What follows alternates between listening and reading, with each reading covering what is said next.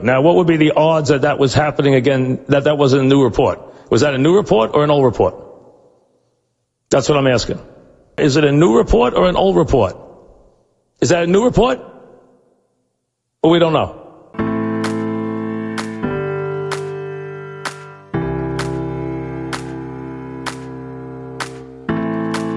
When a seasoned sports fan teams up with a millennial, opinions may vary, but the debates assuredly won't disappoint. Check your sources. It's new report, old report. Here's your hosts, John Lund and Al Renato. Well, another exciting week in athletics. NFL fans are, for some reason, excited about preseason football games. College football is considering making alliances like they're on the game Survivor. And my baseball team, the New York Yankees, I should say the new New York Yankees, playing some great baseball. Coming down here into September in the dog days of August. Fingers crossed that they could keep it up at the right time. Still a long way to go, but we could start taking a look now at what's happening in the baseball season. But I'm interested because of the obsessions of football fans.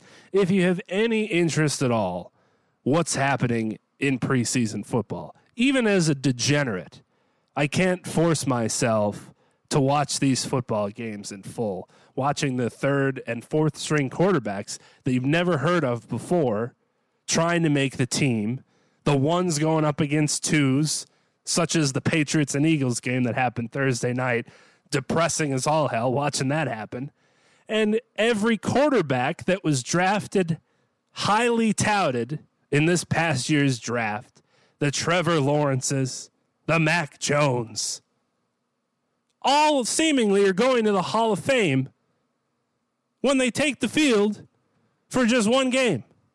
All of a sudden, the Chicago Bears are going to win the Super Bowl, despite saying that Andy Dalton is going to be their starting quarterback, because the guy that they trot out there has a great first game.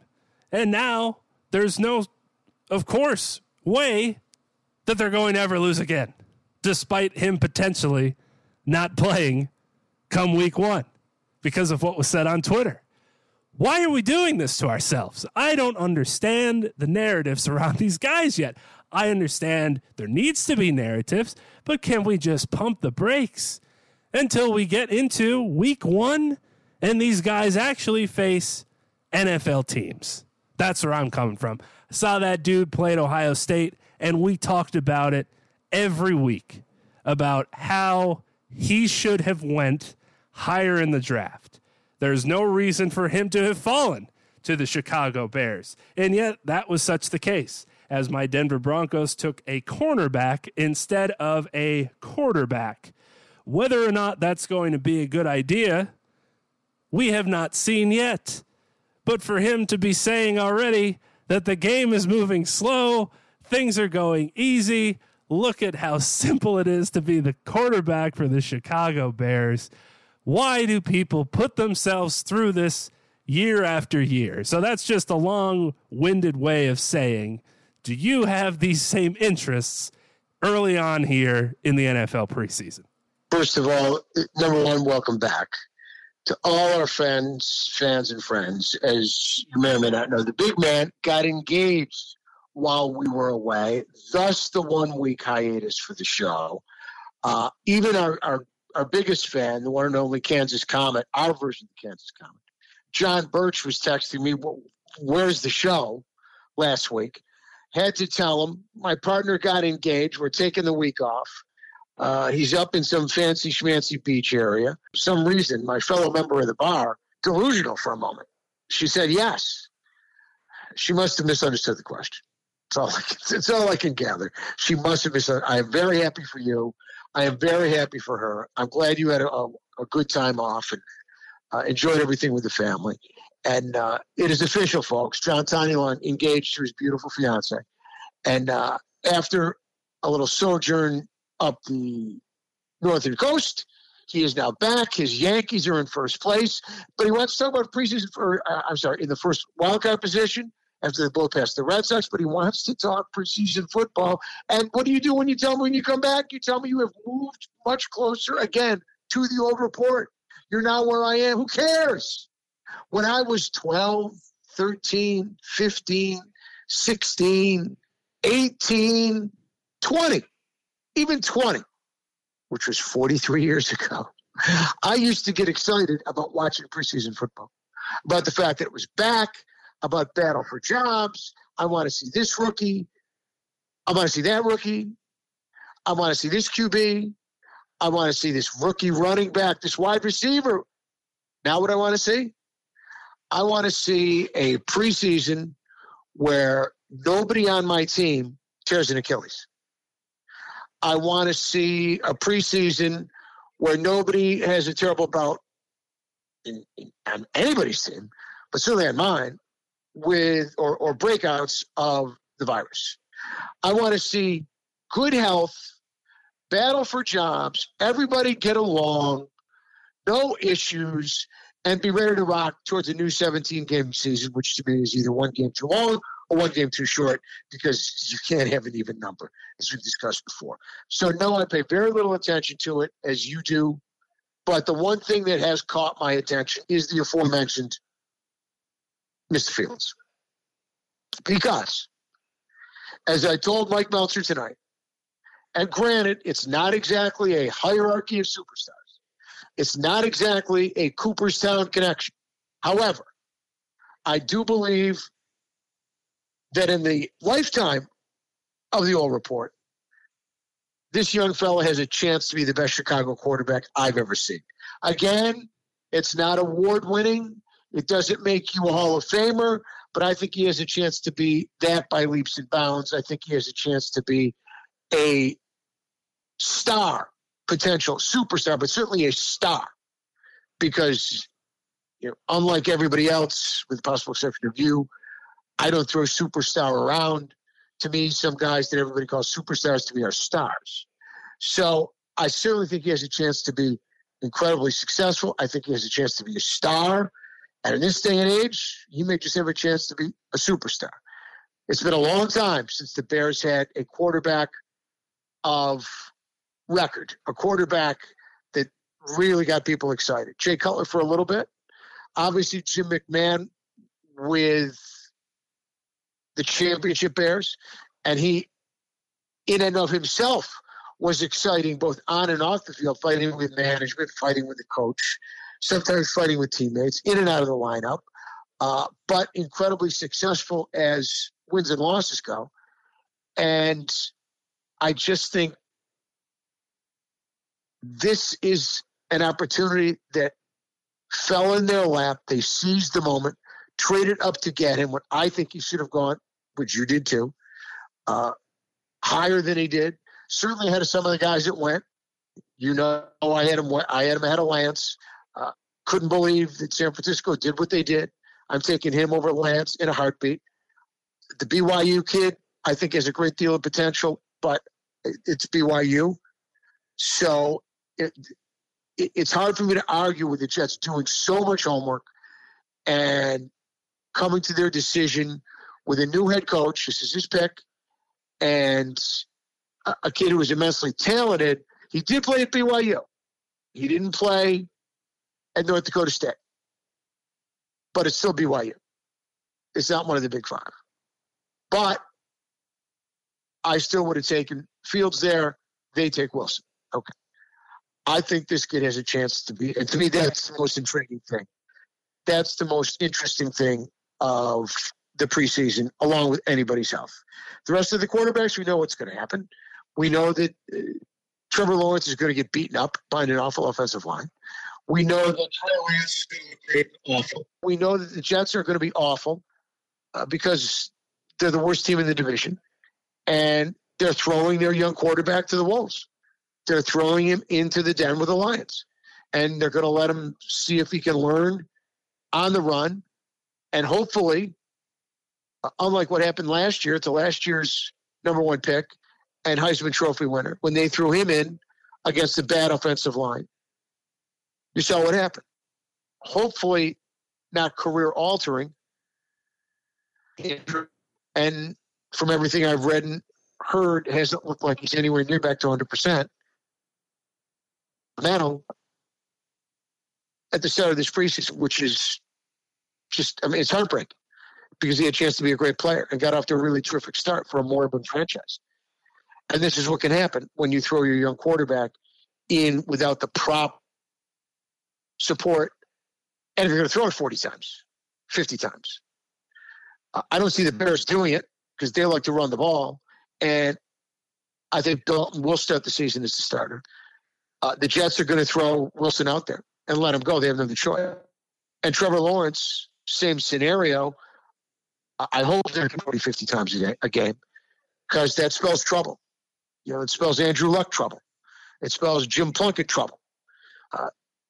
You can't let these guys get beat up in their rookie seasons where they're getting pummeled because, one, you don't have the offensive line to protect them, and two, they're still not that experienced in terms of running a pro offense, understanding pro defenses.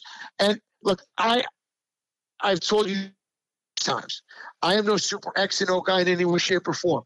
But I think any quarterback worth his salt will tell you the difference between year one and year two and the ability to read defenses, run your offense, protection schemes.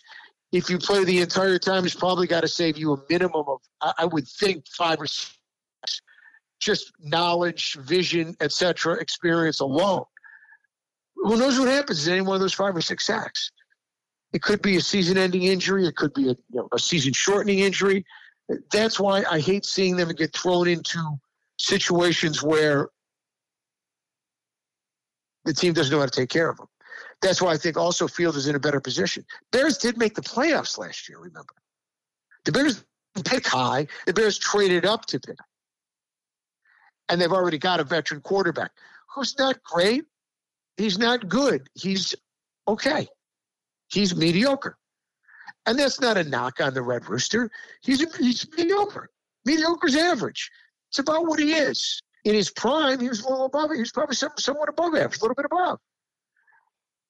Now, he's past his prime, so that puts him at mediocre at best. So he holds the fort for a couple of games until the kid's ready. They'll protect him. They run the ball a lot. He's not going to throw it 40 times. I just think that's the best situation for all the young quarterbacks. And I think other than Lawrence, he is the best young quarterback. A lot of it is about time and place. Look at Josh Rosen. A lot of people thought he was the most prepared quarterback in that draft class with Baker Mayfield, with Josh Allen, with Jackson, with Sam I Am, the highly touted group. Look what happened. Wrong team, wrong time, released again, this time by the 49ers. I think that's his 4th team. I think. Who am I leaving out? Cardinals, Miami, somebody else, and now the Niners. Who am I missing? But that's just a perfect example. And he's 2018, released again. Cardinals, Dolphins, Bucks, and 49ers. Bucks. Okay. I left out the Bucks. Sorry about that. But that's how it can be. Now, I didn't think Josh Rosen was the best one of that group. I think Josh Rosen was athletic enough. I didn't think he was strong enough. I thought he was injury prone. Maybe the best prepared in terms of knowing how to stand in the pocket and throw, and brittle at UCLA. And his career's over. Unless a minor miracle, revitalization, reclamation project, where he finds a spot and gets a chance to play, and suddenly in a good with players, all of a sudden, Josh Rosen has a rebirth. It's possible, as long as he's healthy. Highly improbable. Highly improbable. I mean, we're not even talking about a backup. It's 3 years ago. It's 3 years. He doesn't have a place. It would be one 3 years. thing if he was at least holding a clipboard as the guy that has some playing time because of injuries to the starter, or he got thrown in here and there, but he didn't even get to that point. I mean, you get damn good money being a backup quarterback. We talk about that all the time on the show. That's the dream if you're bringing up your kids. Clipboard and baseball hat. Yeah. Or be the holder. Be a Mark Brunell. That's the way to do it. Steelers. Cliff Stout, Pittsburgh Steelers. Look great on the sidelines. Backing up Terry Bradshaw. Got the rings, okay? Yeah. Tall. You got the stories. Looks good in the baseball hat. You sign autographs. Got the clipboard always ready. On the headset on. Headset's always on. That's right. Always talking to the guys upstairs. You get beer in your hometown where you played for your rest of your life. Oh, we remember you. Yeah. Remember that one game? They threw you in there. We were up 3 touchdowns. You threw for another one at the end. Loved it. And if you play bad, if you don't play very good, well, what do you expect? He hasn't played all year. The guy's cold. Got to give him a break. Yeah. Comes off the bench cold. Come on. What do you expect him to do? It's a win-win situation. Oh, it's a situation everybody wants to be in terms of it's the greatest comfort zone in sports. You can't have the devastating early season injury, though, where you then have to become the guy for the rest of the year. That's not what we're looking for. No. You don't want that. You don't want that. It's not getting paid enough. You're not getting paid enough for that. I'm not trying to play. I'm not trying to be out there actually having to do something in meaningful games. I'm good here. No. I'm good here. Look what I'm seeing when I'm looking at the iPad, and let's compare notes. Maybe I'll catch something you missed. Exactly. So I, like you, do not get nearly excited. Well, again, so many people, I'm sure you're in the fantasy world as well. It's become fantasy has become so dominant now that you've got your all-day fantasy show all over ESPN, which is literally 24 hours, men, women, and children, of which I am none of the above. So that the 17 games, everybody gets excited about the extra game. Everybody gets excited about just seeing it again, being able to gamble on it again. And now the interest is even greater because, again, old report, we weren't able to bet on quarters. We weren't able to go in after a bet looked like a loser, call up and place another bet on the same game. We couldn't do that. Well, now the way you can bet now, come on, I can't get enough games. It's as simple as that. So if I'm a sick gambler, I mean, man, kick it off. And I'm not betting the game. I'm betting the whole game. I love it. From your couch, depending on where you're at in this great country. Unfortunately, not in the state of New York yet, but cross your fingers. We'll get there. From your couch, you could bet whether the next play is going to be a run or a pass, Al. You just have to hope that your cable is up to speed with the actual game because the app's not waiting around for your feed to catch up. You got to be careful. But you could bet the whole game is absolutely right, preseason or not. You could have bet the prop that I believe DraftKings was throwing out tonight, Patriots and Eagles to both score in the first half, and you would have lost because the Eagles didn't score at all. But the Patriots scored plenty. They did. The under hit, too. The under is 15-3 if you're looking to bet something. You degenerate preseason gamblers. 15-3 the under so far this preseason. Take a look at that. Let's take a quick break to pay the bills. He's Al Renato. I'm John Lund. We'll be right back with the new report, old report here on Sports Radio America. We welcome you back. I'm John Lund. He's Al Renato, and this is the new report, old report. You talk about the backup role. I mean, the switch got flipped so quickly from we're drafting this guy in X round at X draft pick because we think he's the future of our team, but not yet. We are drafting him because we have X quarterback and we want him to learn from X quarterback for several seasons. He's young, he's raw, etc. But once he learns our system and once he's able to get reps in practice and seeing what quarterback X currently does near the end of his career, we feel that the gentleman we drafted will be our next franchise quarterback. And that was the way to do things. Now it's we've drafted quarterback X as the first pick of the draft because he needs to be our quarterback tomorrow. We're not waiting. We're going to pretend. We're going to say, well, we're going to see. There's still going to be a quarterback battle in camp, and you rattle off all that nonsense before the season starts when everybody and their mother knows that the number one draft pick is going to be the quarterback on opening day. And if he's not, the fans get pissed. Well, what'd you draft this guy for if he's not going to play? What are you waiting for? We can't afford to lose in the first couple weeks of the season. Put him in. See what he can do. And if he can't do it, get rid of his ass. He's got 2 or 3 years to prove himself. Run him out the door if not. I don't know when this happened, but it feels like it was just one day. This is how it is. And this is going to be the discussion with the guys drafted in the first 15 or however many picks that we rattled off when the draft happened. Trey Lance, well, Zach Wilson, Trevor Lawrence. Think about the Cardinals. They drafted Josh Rosen as part of the quarterback class of 2018, correct? Yeah, I believe so. I get my years confused. 18, 19, 20, 18, 19, 20, third year, 1, 2, 3, or was it 17? Maybe it was 17. All the quarterbacks. All the quarterbacks, did they just finish their third year or their fourth years?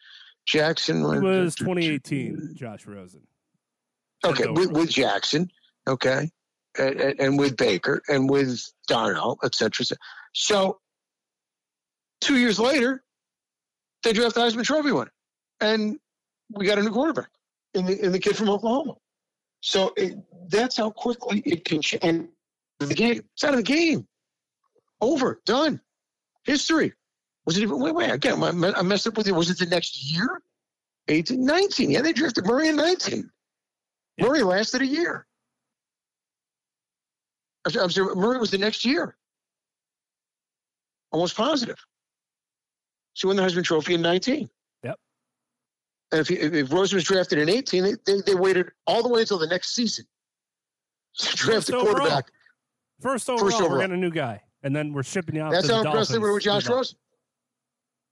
That's how quickly it can change. And it's not you're going to the Dolphins to be the starter. It's you're going to the Dolphins to play behind Ryan Fitzpatrick. Oh, and then you're going to be behind the guy we drafted, Alabama, who's already in trouble there. With all the eyebrows raised about arm strength, and you're throwing balls into crowds. And can he stay healthy? So the Chargers still. So did they make the wrong pick? It's become so critical to your franchise. Why? Because the game has changed so much. The powers that be want offense. They know the fans like offense.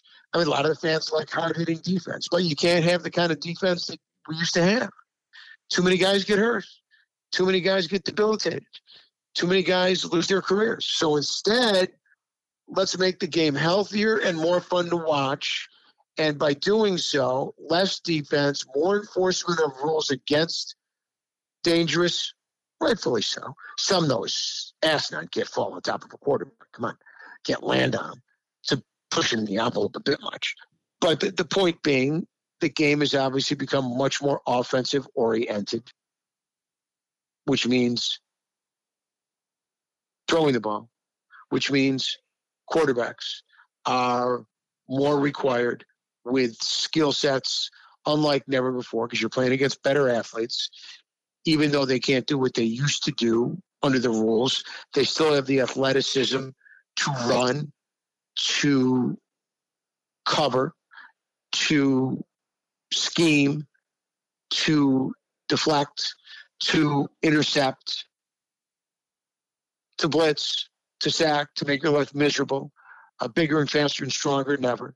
So you have to be quicker than ever in terms of your release. You have to be smarter in terms of your reads, and you have to be more accurate in terms of your throws. Now, not as accurate in my mind as it used to have to be because they talk about all these windows now. Maybe it's for the schemes with the zones and the cover twos, etc. But you allowed for much tighter coverage before the rule change.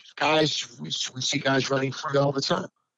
Why? Because you can't bump them, you can't touch them, you can't chuck them after the 5 yards. You touch them, you lay a glove on. It's penalty. If you have illegal contact, 25 yards across the field on 3rd and 15. Most frustrating penalty in sports. But the point is, yes, you have to be accurate, but I don't know if you have to be any more pinpoint than you had to be in my younger days. And even when you were younger and you saw the game was played with more ability of the defenders to cover, which meant smaller windows to throw the football. But you still have guys, there was no such thing as a back shoulder throw years ago. That was a bad throw that was behind the receiver. You always threw it out front to the sideline, or if he was running a post to the middle of the field. Back shoulder throws were non-existent. They were bad throws. Made him turn back for the ball. Now it's done on purpose because it's away from the defender. It's planned. That's an accurate throw now. That's a tough throw to make. That's a throw everybody has to be able to make. So the multitude of throws has grown from, as the game has evolved, into more pass-oriented. But the point is that the position is not just one of field general anymore. It's one of the guy who not only runs your offense, but the guy who has to make the plays in your offense, because the ball's touching his hands on every play, and it's not going to the workhorse running back anymore. We want to get it down the field, and how do we get it down the field? You got to throw it.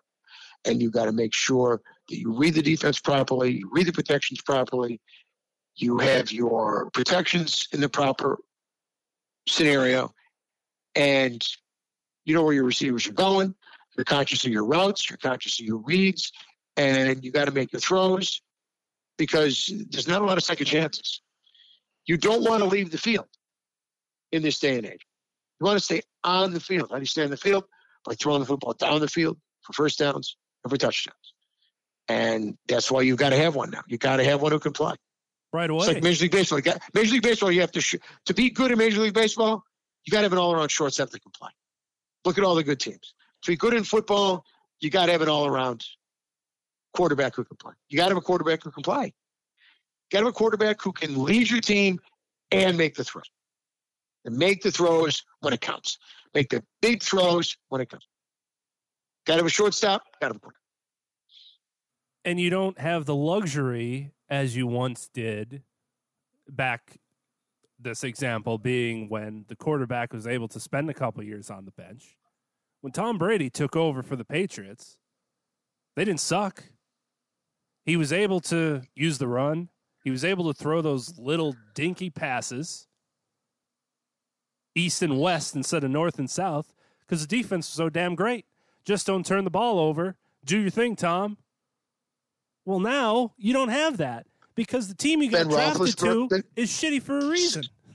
Similarly, Ben Roethlisberger's Pittsburgh team that beat Seattle in one of the worst Super Bowls of all time, and maybe the worst officiated Super Bowl of all time, in which Seattle got totally screwed, but that's for another day. He did nothing. Did nothing in that Super Bowl, and that was a team that was running the football and a team with defense. And very similar to the first time around for Brady and the Patriots. Bledsoe gets hurt against the Jets. We're going with Brady. Bledsoe doesn't get hurt. We have no way of knowing what would happen. Would they have made the playoffs? Would they won the Super Bowl? Maybe. Maybe not. Would Tom Brady be Tom Brady? No idea. No freaking idea. None. Take one link out of the chain. Everything in succession can change. Change one twist of fate, one piece in the puzzle. Everything different. We have no idea. Tom Brady could have been a backup for him. They won a Super Bowl with Drew Bledsoe. Tom Brady stays the backup, winds up getting traded. Another franchise. Who knows? It's crazy to look at. And you could do it with every quarterback, really, that's come out of the draft for the last decade or so. The what could have beens, the teams that passed on X, Y, and Z quarterback because they thought they had their guy at a completely different position. we'll talk about Mitchell Trubisky till the end of time and who the Bears passed up. Hopefully now that'll be rectified now that they have Justin Fields. They hope. But that's just the way these drafts go. It's not easy to just find the guy, no matter where you're positioned. See, the problem the Bears have is, everybody's doing Andy Reid, what a stroke of genius. He saw Mahomes, nobody else saw him. Mahomes was not some comet across the sky in college. He put up mammoth numbers in college. They just weren't very good. They were in the 12, everybody throwing the football all over the field. And his team couldn't stop anybody. So he threw 6 touchdowns, and they lose by 2. They lose to Oklahoma 61-45. He put up massive numbers, Ted. He's a wonderful player, wonderfully athletic. But, kind of under the radar because they were an average college football team. And in the meantime, they wouldn't take nearly as much heat if they took Trubisky over Mahomes, if Trubisky was a player that everybody thought was the guy to take. But Trubisky had 1 real year of college football under his belt at North Carolina. That was the big problem. Exactly. Well, 1 big year of football under his belt at North Dakota State. Trade up to get him. It's true. Sound familiar? That's a good point. Sound familiar? Thus my knock on Trey Lance. You traded up with equity. You didn't have collateral. You didn't have to give up to get him. You didn't have to give all that up. Nobody's taking him there. Nobody's taking him there. Ridiculous. And they did the same thing with Trubisky, and they paid the price. Now, they were just lucky, because they get a stylish, top-flight college quarterback without being a team that drafted high because they were awful. Middle of the pack, with extra wild card teams, makes the playoffs, sees this opportunity, and seizes it. They trade up, and boom. 7 picks, 17-10, was it? The 7 spots, 8 spots? To get something they've sorely needed for an incredibly long time. No disrespect intended to all former back quarterbacks, including the great Jay Cutler. So the Bears strike it rich, I think, in a draft of obviously dominated, of course, as usual by quarterbacks, but getting a guy that I just was confounded that was still there for the guys that were taken ahead of. Guys with less experience, except for Lawrence. Less experience. And far less. And not at Ohio State, mind you. BYU and North Dakota State. You passed on Fields for a kid from North Dakota State. And for that matter, BYU. I still think the Jets should have taken Fields also.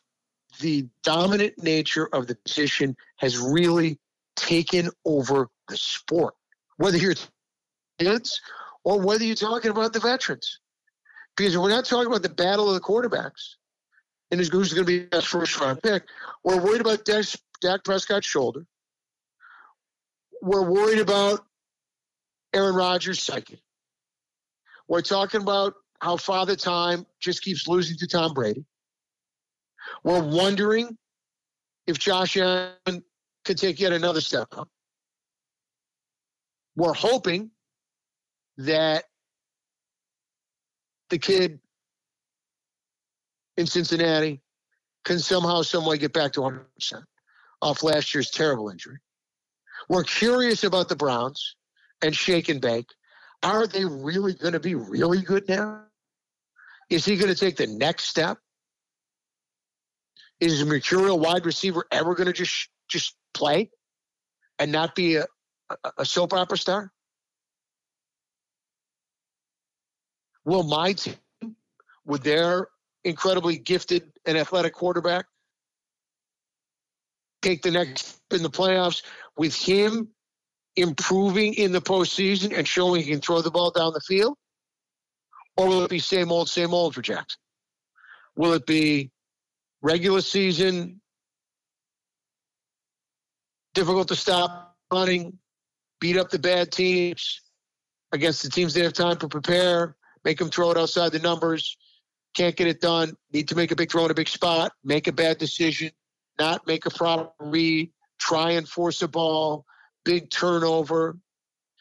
Like I said, I still think they win. I still think they win that game last year against the Bills. If it's not 103 yards, if it's got a field goal there, I think they win the game. But he commits the unforgivable sin. He gives away points that turns into an instant 7 points in the other direction. There's no worse thing a quarterback can do. And he doesn't more season where your season's over. Against the team I thought they were better than. Can Jackson take the next step? Let's take a quick break to pay the bills. He's Al Renato. I'm John Lunn. We'll be right back with the new report, old report here on Sports Radio America. We welcome you back. I'm John Lunn. He's Al Renato, and this is the new report, old report. And last but not least, will everybody's favorite young superstar come back healthy off his first surgery and lead his Super Bowl? And a fourth straight, 1, 2, Super Bowl 3, and potentially a fourth straight conference championship. When was the last time a quarterback, did even Brady go to 4 straight conference championships? We have to look that up. Because Mahomes has been in 3, 2 wins, and 1 in Super Bowls. So can he go to a 4 straight conference championship?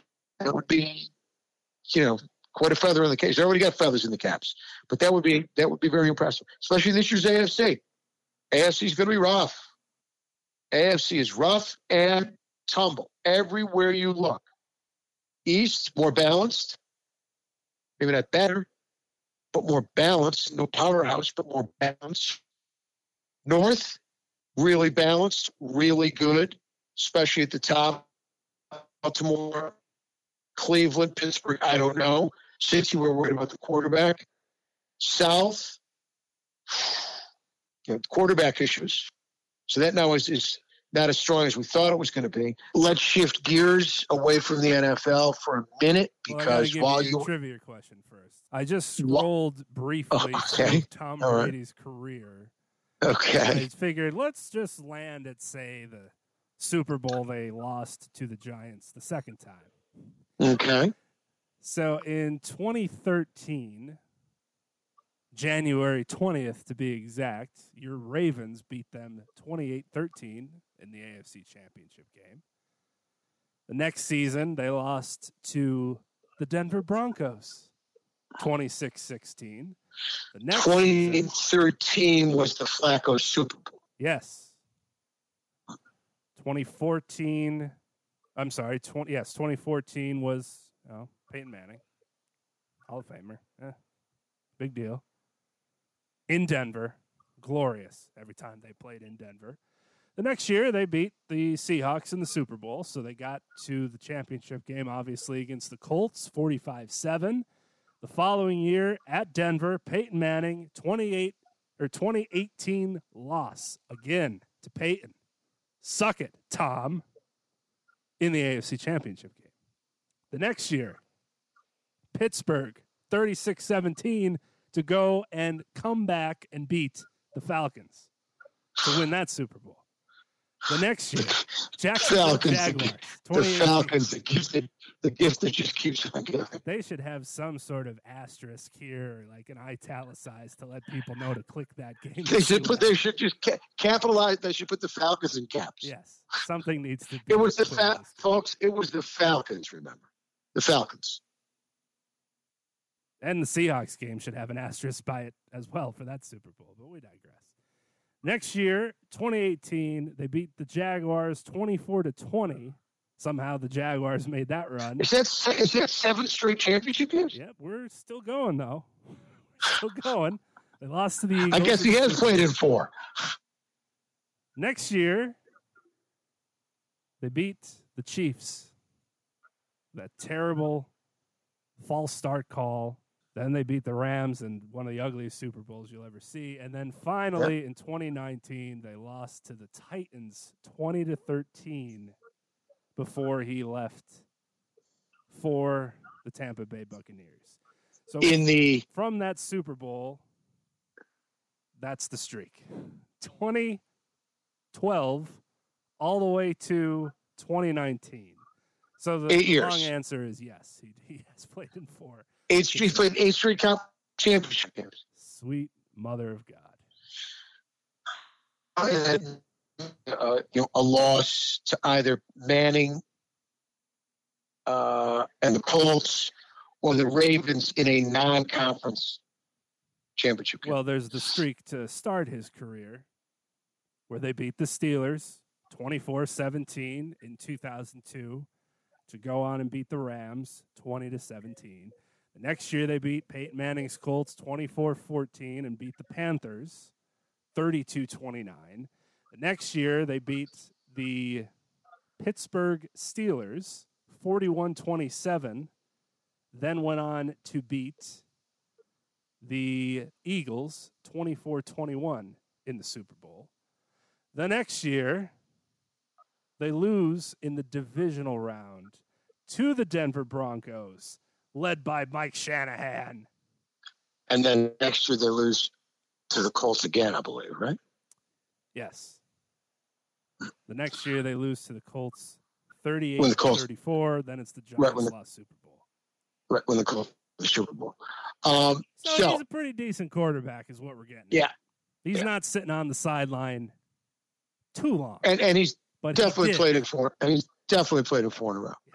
So while you were sleeping, while you were running on this engagement tour up the East Coast, your baseball team simply refused to lose. They took the Red Sox out to the woodshed.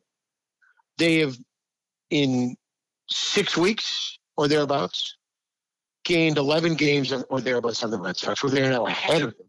There were 10.5 games behind them. And they've gotten a little healthy. But for the most part, they're still doing it with a bunch of guys most people never heard of. They made the big deal at the deadline where they got Rizzo and they got Gallo, which was a huge boost because they get 2 much-needed and quality left-handed bats, not just left-handed bats, but quality left-handed bats to balance that all right-handed lineup. Gallo gives them an outfielder who can play in all 3 positions.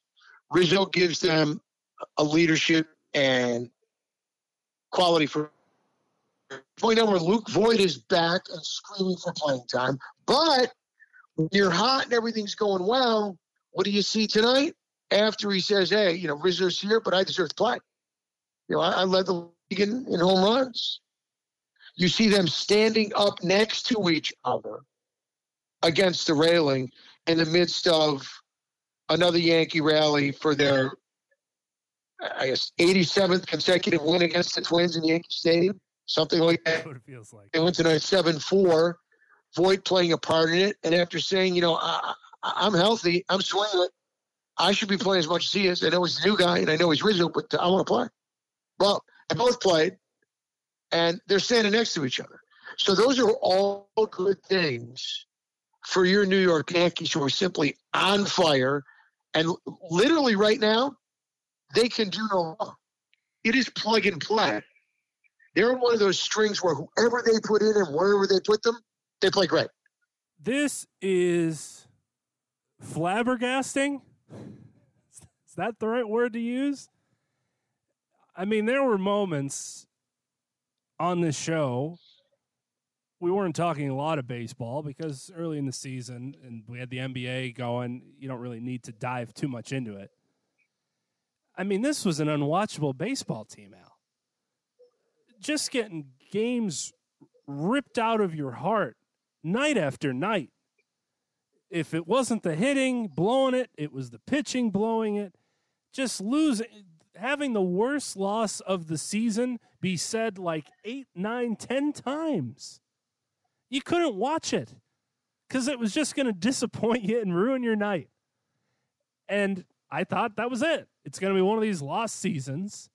You're still going to turn it on come September and October and just have your heart ripped out night after night. Aaron Boone with his nerds up in the GM's office, front office, Brian Cashman pulling the strings of the lineup, making Joe Girardi's binder look like a small little pamphlet that you get at a museum compared to all the stupid analytics that they use on the team now. But at the trade deadline, they go out and make a couple moves, finally get lefties in that damn ballpark, and the switch just flips. Aaron Boone's making the right bullpen decisions. Guys are coming through at the plate. There's people, as you mentioned, that have to be playing now. A guy named Velasquez from the Bronx saving games. And they're still going to have to find where are they going to play several players once they come back from injury. It's going to be a logjam of who gets to play every night now. Now they got to figure out, well, we got to put Stanton in the outfield finally because Luke Voit needs to hit. We got to sit Stanton down one night because maybe we want Brett Gardner slapping the ball around every once in a while from the side of the plate. The gnat, the absolute annoying gnat. When is he going to go away? What I can't understand is I watch Yankee games. Every time I watch a Yankee game, Gardner gets at least one or two big hits, and he's hitting 211. I'm like, what is it? Every time I watch, he gets hit. Yeah. How's he only hitting 211? Middle of every rally. Everything's, 8, 9, 10 pitch at bats. How is he only hitting 211? He's on base all the time. It's one of the reasons Yankee fans love him. He never gives you anything less than all his stat. Gives you a hard 90 all the time. Not the outfielder he used to be, but they've got options now. The only thing I'm worried about is if you're a Yankees fan or fans of several other teams that find themselves battling for the wild card, is it's still early. You would have hoped that this happened and we're looking at September 19th instead, to where there's not as much room for error and you could hopefully keep this hot streak up. You wonder if they can remain this hot. How long? Well, they remain this hot. To remain this hot, they win 100 games. Because like we said, they're getting guys back eventually that were starters, everyday starters. Right. Now what? What buttons do you push to make that happen? I'd much rather have an embarrassment of riches than, it's rewarding to paste it together and win. Absolutely. But in the long run, I'd like to have my guys. He's going to pretty much have a full complement come the stretch drive. That's baseball. So we're intrigued. Cardinals are only 4 games back, I believe, in the wild card, so they're there. Miraculously. I mean, Al's cursing more at them than I'm cursing at the Yankees currently. Despite the hideous Johnny Schmo team president, doing absolutely nothing to help the offense at the trade deadline. All I wanted was one left-handed bat. All I wanted was Edward Escobar. It's all Edward Escobar. And of course, the Brewers get him for a bag of balls. Would have been a perfect fit. Spell first, spell third, spell second. He's Paul DeYoung. Top from both sides of the plate. A perfect fit. Guy to hit behind Arenado. Move O'Neill to 6. Break up the right-handed aspect of the lineup. Nope. Let Milwaukee get for an 18-year-old that no one's ever seen play and a 26-year-old outfielder catcher. That's what Milwaukee gave up to get Escobar. Free agent to be. Cardinals could have matched. Embarrassing. So your team is in the middle of the hunt, now taking over the wild card spot, 5.5 after tonight's win, behind the swing and sway Tampa Bay, not Tampa Bay anymore, the swing and sway Rays, who just continue to do it with their youth and their lack of payroll. Boston now chasing you, along with Toronto. And the White Sox with a hand right home. Houston comfortable in the West, with Oakland right now in the second wildcard spot. Are the Mets dead? Ugh. What a terrible stretch this is for them, scheduling-wise. I mean, you're just treading water trying to survive, and then they throw you the Dodgers and the Giants for 2 weeks. Good luck. Meanwhile, the Braves win every night. Freddie Freeman could wind up being the MVP again. their star player goes down, they don't miss a beat. Their entire infield's got 25 home runs plus. Their infield could all wind up with 30 home runs. Yeah. I don't know if that's ever happened. All those Colorado teams didn't name all 4 infielders. The Dodger teams with Garvey, Lopes did his share of home runs and say, but no, Lopes never had 30 home runs. I'm trying to think of a team that has had all 4 of its infielders hit 30 home runs, 25. That's your assignment, young man, because they're all going to hit 25 with Freeman and Albies and Riley and the former first-round draft pick, Dansby Swanson, overall first-round draft pick. In fact, they may all be there. I think Swanson might have 24. So they're all going to hit 25. And they could all hit 30. Amazing. 2 for 2 tonight on finding these trivia answers during the show and making it seem just like flawless transitions. First of all, has anybody ever done it? And if so, you got to give me a hint on who it was. I'll give you the year first, and then we'll go from there. 2008. All 4 infielders with 25-plus home runs? Yes. 2008. A-Rod, Teixeira, Jeter didn't have 25 home runs. National League. The Phillies? Ryan Howard, Jimmy Rollins. That was Rollins' MVP year. The team enjoys the second baseman, winning championships and then completely depleting their roster afterward. Yeah, but that would be the Marlins, but they didn't win it then. The Marlins? They didn't win the championship, but they won this trivia question. The Marlins? The Marlins in 2008. Let me see. 2008? The 2008 Marlins entire infield had 25 home runs plus? They missed 30 by 1. Was Mike Lowell there? No. I'll start you off with the shortstop to keep the show's theme. Hanley Ramirez was the shortstop. I forgot. First base, Mike Jacobs. Former Met. Second base, Dan Uggla. Yes. Okay. Third, 1 out of 3. Now, third base was the only guy to miss 30 because Hanley had 33. Uggla and Jacobs had 32. Wow. One gentleman had 29, and he said he felt the pressure to try to catch up to his teammate. Like racing for the record. Marison Mantle. McGuire and Sosa. Terrible. Short-term memory, man. Well, this is long-term memory, and I wouldn't have got this if you paid me millions of dollars. Jorge Cantu. Okay. I never thought he hit 29 home runs in a season. Wow. Of course, then again, I know Jacobs had a couple good home run years. I didn't realize Henry Ramirez hit that many home runs. That's got to be his career high in home runs. Cantu had 2 in his first season. This is with the Tampa Bay Rays. Then he hit 28. Okay. And then it goes 14, 29 in 2008. Then 16, 11, and 3. So he peaked at the right time for this to all happen. Sure. How many Ramirez do you have? 35? 33. Okay. It's got to be a career high. It's an interesting stat for them to do it. You wouldn't think. So there you go. We learned something today in football with Tom Brady. We learned something with baseball. All we're trying to do here is teach you some things, have some fun, get through these dog days of August before your precious football comes back, people. And we'll talk about that for the hour, and you'll enjoy yourselves. Before our young friends go back to school.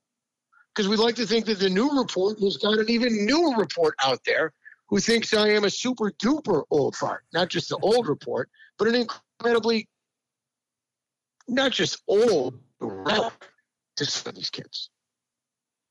Every report out there, you found the right place. Al, it's always a pleasure. We'll do it again next week. Great to have you back. Congratulations again. Folks, thanks for being with us. Until next week, for my partner, the great John Tiny, engaged Lund. I am Al Renato, Al from White Plains. Have a great and safe sports weekend. We'll be back 8 p.m. Eastern Time here on Sports Radio America. You can listen at sportsradioamerica.com and interact with the show there as well, or find us on the TuneIn app by searching for Sports Radio America. You can also follow John Lund under the same handle on Twitter at London Bridge. Thanks again for listening.